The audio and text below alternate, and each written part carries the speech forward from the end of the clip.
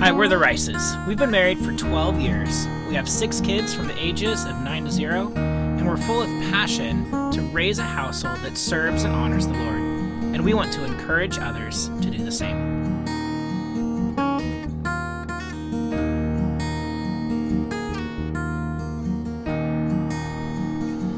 Hello and welcome to episode 3 of the Raising Rices podcast, where we are having a conversation today about what we call family Bible time. We want to share our heart and our experience with how we teach, study, and apply God's Word to our lives as a family. Family Bible time is a huge conviction for our family, and Darren does such a great job leading it. So you're going to hear a lot of encouragement and words from him today. As parents, our conviction is that we believe in the Bible. We believe that it is true, an inerrant Word of God, and that we have a mandate to teach God's truth to our children. Deuteronomy chapter 6, verses 4 through 9 support this. And the central verse is verse 7, saying, "You shall teach them diligently to your sons, and shall speak of them when you sit in your house, and when you walk by the way, and when you lie down, and when you rise up." And this theme is also repeated in Deuteronomy chapter 11.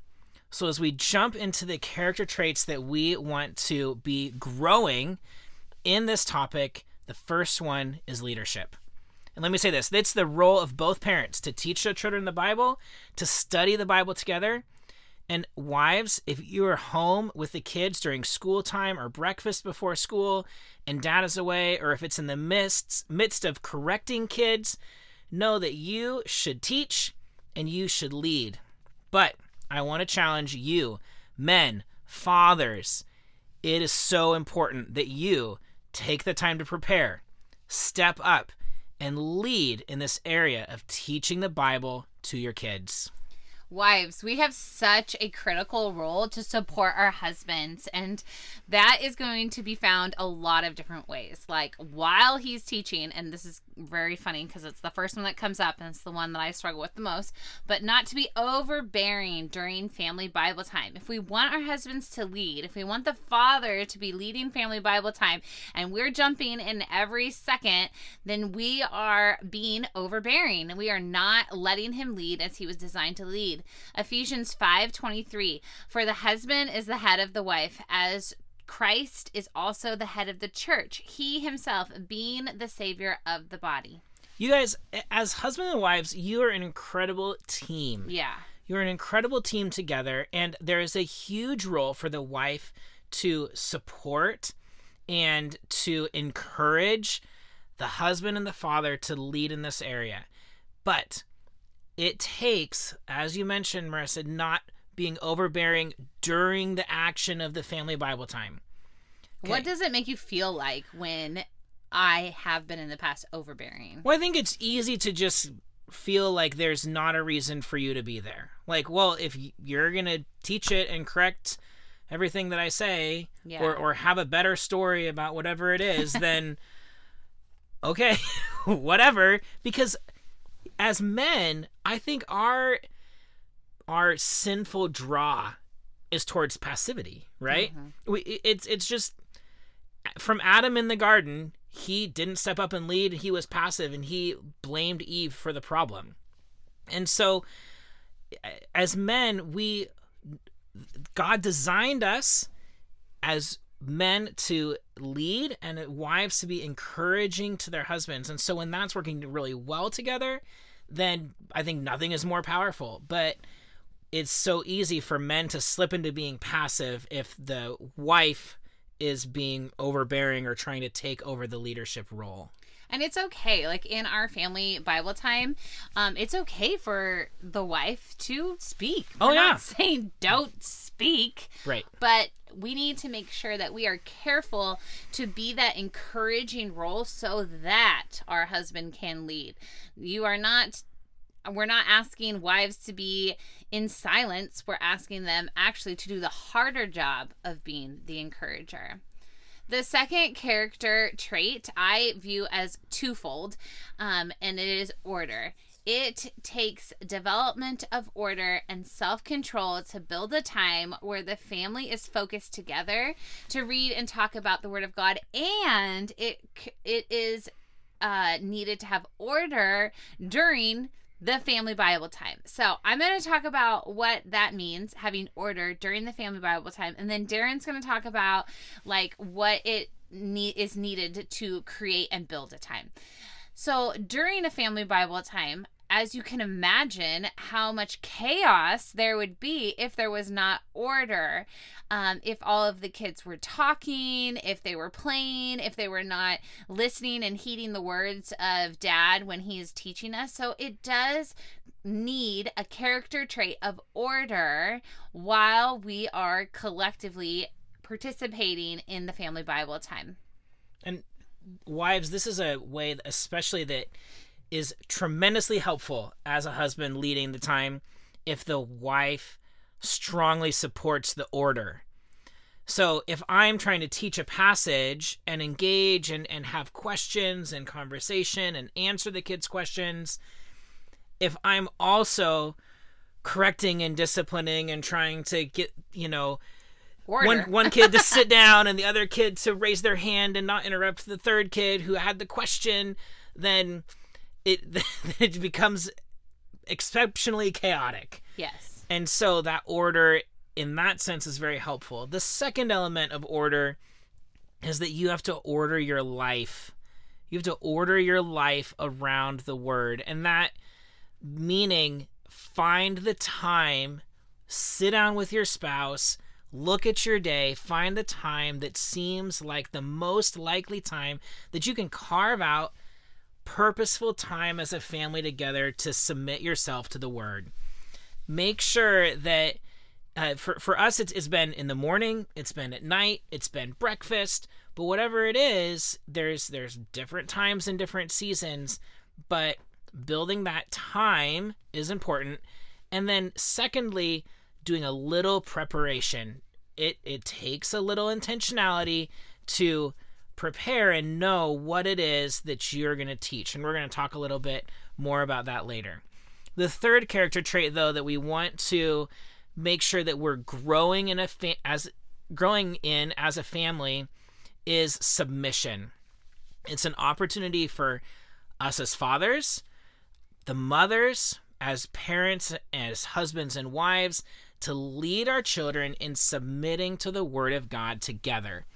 And James chapter 1, verses 20 through 25, I think is just been very impactful passage for me this year, talking about how if we look at the Word and we read the Word and we don't use it to reflect on our own life and we forget, then we're not applying it at all. It's completely useless. So I encourage you, go read James chapter 1, verses 21 through 25, and just be encouraged to submit yourself to the Word of God and then lead your family in that.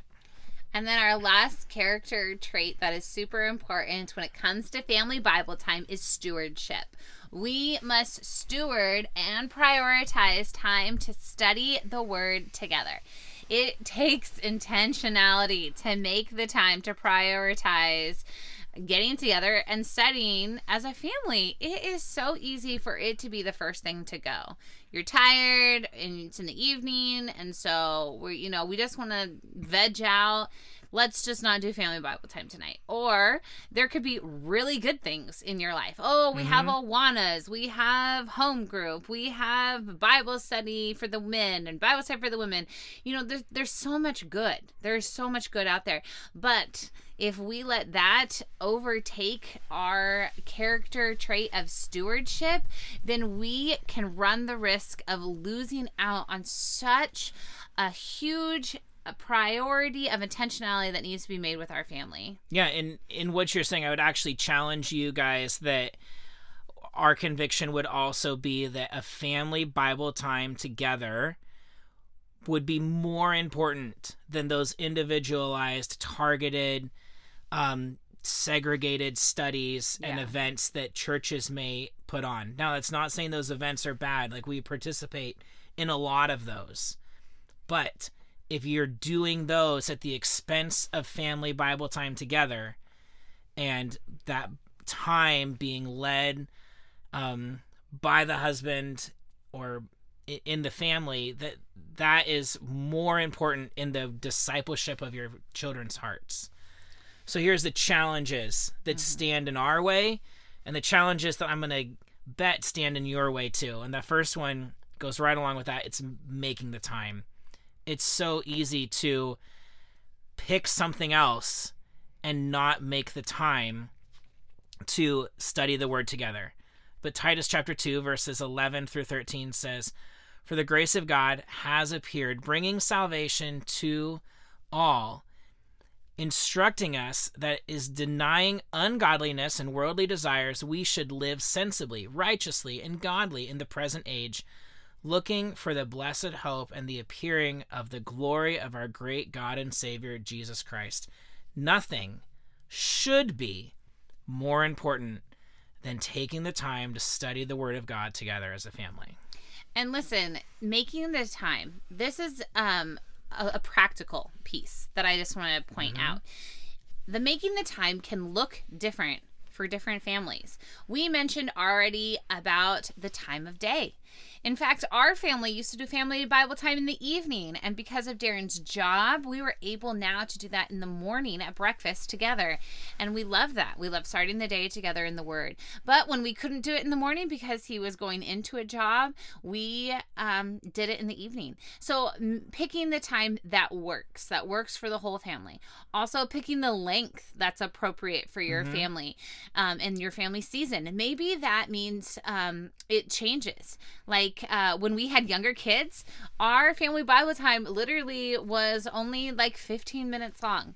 Now, as our kids have gotten older, we said that our oldest is 9. We still have young ones, but because of their capacity has grown, so has our capacity to have family Bible time lengthen. You know, now we can do it for 45 minutes. We could keep going, but we have to kind of cut it off at some point to get on with our day. So the time can change and it can grow and it can develop. So as an encouragement, if you're starting off, you can start small. You know, you can start and then build as the capacity for listening and studying builds as well. Yeah.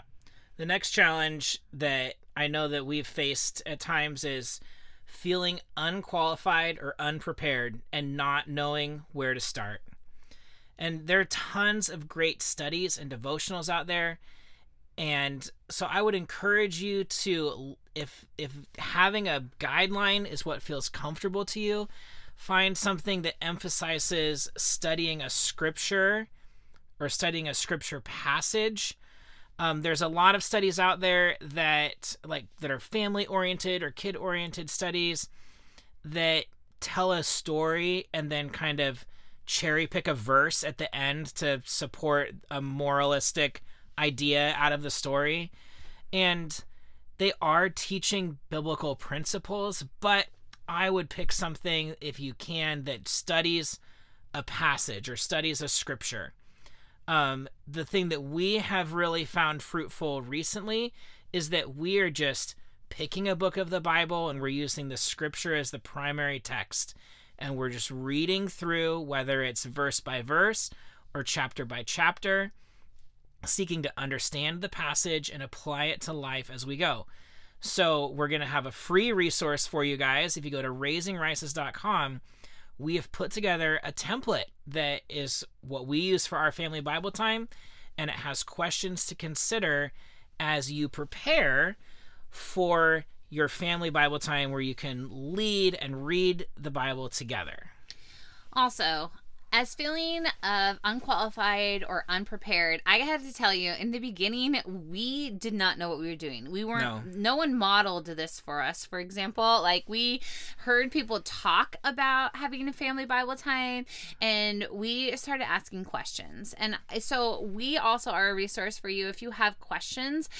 We are also putting together a YouTube, which will include on our Raising Rices page. If you just need to physically see Yeah. what it looks like to have a family Bible time. In fact, we have really dear friends, the Huffendicks, that when we first met them, they like invited us over Yeah. for their family Bible time.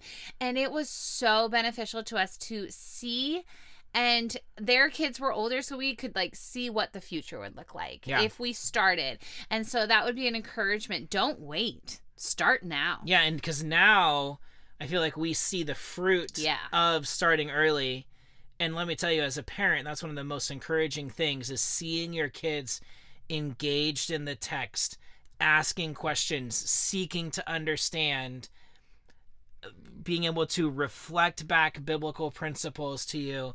It's making connections to other so good, so many good it's been really, really encouraging, and it just builds. When you see the fruit, then it just builds the encouragement to keep going and keep pressing deeper. But it is challenging to kind of know where to start or to get your feet off the ground.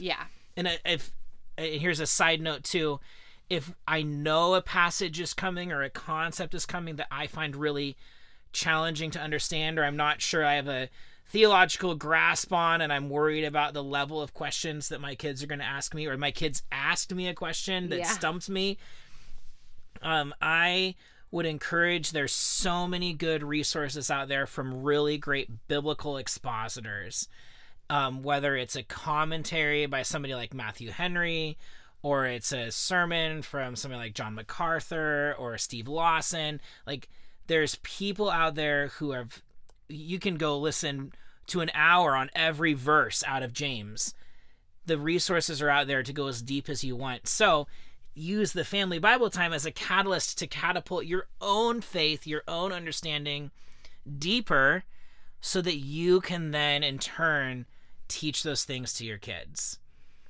The next challenge that we've talked about a little bit already is just the physical element.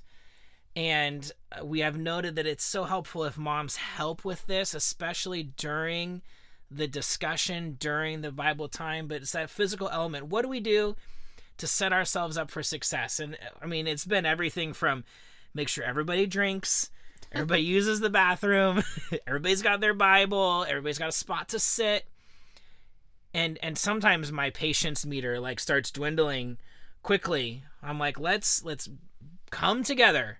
But if we have an expectation and we practice coming together, then it happens quicker and quicker, and you can really set yourself up for a good time without interruptions. Yeah. Or as few interruptions as possible. And can we just say that get your kids a Bible. Each of them. Oh, yeah. Get each of them a Bible, and even if they can't read yet, it's just that practice of awareness of Scripture, how it's oriented, in books and chapters and verses. Those things aren't innate. They have to be taught. So grab your kid a Bible, even if they're 2. They still can participate. And I think one thing to jump on that we did early on in our parenting is we bought our kids like a International Children's Bible or some child-friendly translation of the Bible. But our kids have really come to treasure, once they learn how to read, especially, like whatever text that you're reading out of. Yeah. So if you're an ESV reader or you're an NIV reader or whatever it is, like, especially once they're getting close to that learning to read age, like, get them the text that you're reading from. It really helps them to follow along in their own Bible. Yeah, because, I mean, just a side note, how confusing was it for our kids when Darren would read, and they're trying to follow along, and they're like, what? Mine doesn't say that. Right, yeah, I'm reading ESV, and they're following along in their International Children's Bible, and they're like, it does not say that. Why does it say something different? Well, then you have a whole conversation about translations and everything else, but... So don't let that be a distractor. We've learned that one from experience. The last challenge is one actually we just got hit with the other day. And so we wanted to share it with you. And that's meeting your child's, your kid's spiritual maturity and curiosity where they are. We were reading in 1 Samuel, and Darren was doing a great job. And he was just reading along. And in the beginning of it, it talked about Saul sleeping on the rooftops. Yeah, so there's this really impactful story where Saul is out seeking his donkeys that are his dad's, and he goes to the city to where he has heard Samuel is, and he wants to meet him, but there's all in God's providence that God has told Samuel that Saul is going to come, and he's going to anoint Saul as the future king of Israel, but Saul has no idea. And it's this really impactful story of like God sovereignly moving and calling people. Like, I'm like, this is a great passage. Darren is this passionate too. Yeah. He's just like talking. He's so excited. And Noah, our sweet little Noah, he's like, why is he sleeping on the rooftops? I'm just like gonna lose my mind almost. I'm like, that doesn't matter. It did though. But it did matter because it was the distracting factor of the story to my son. And it was a great opportunity that where Marissa was a supportive and biblical wife to say, Noah has a question that's distracting him, and while it might not be the main point of the story, let's address the question. And because there's so much things in the Bible that maybe are not the same cultural things today. Right. And so once they learn the biblical language or the biblical history, then those things don't become distracting anymore, and then you can focus more on the heart issue of the passage. Yeah, so as an expositor or as a teacher, I wanted to jump to the main points of the passage. And my kids, because of their spiritual maturity and the low level that it's at still, they were still hung up on the details of the story. And so just be aware, I think, of where your kids are at. And so then since then, I've like reminded myself to like slow it down a little, be aware of where they're at, make sure you're answering their questions and explaining things as they go. Even if it's not the main point, it might even be your opportunity to answer their question and then teach them that it isn't the main point. Yeah. But it's all forming their spiritual understanding. So be encouraged to slow down and to, treasure those small conversations. So if there's anything that we have imparted to you today, it's this, hopefully. Study the word together. Teach your children. It's so important. And men, I challenge you specifically, lead as the spiritual head of your household. It takes preparation. It takes stewardship. It takes intentionality.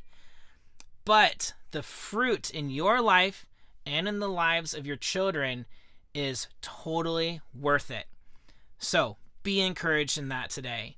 As always, you can follow us. I'm at Lead Your Family on Instagram, and she is at Raising Rices. You can like and subscribe, comment on this podcast, message us anytime, and we will look forward to talking again next week.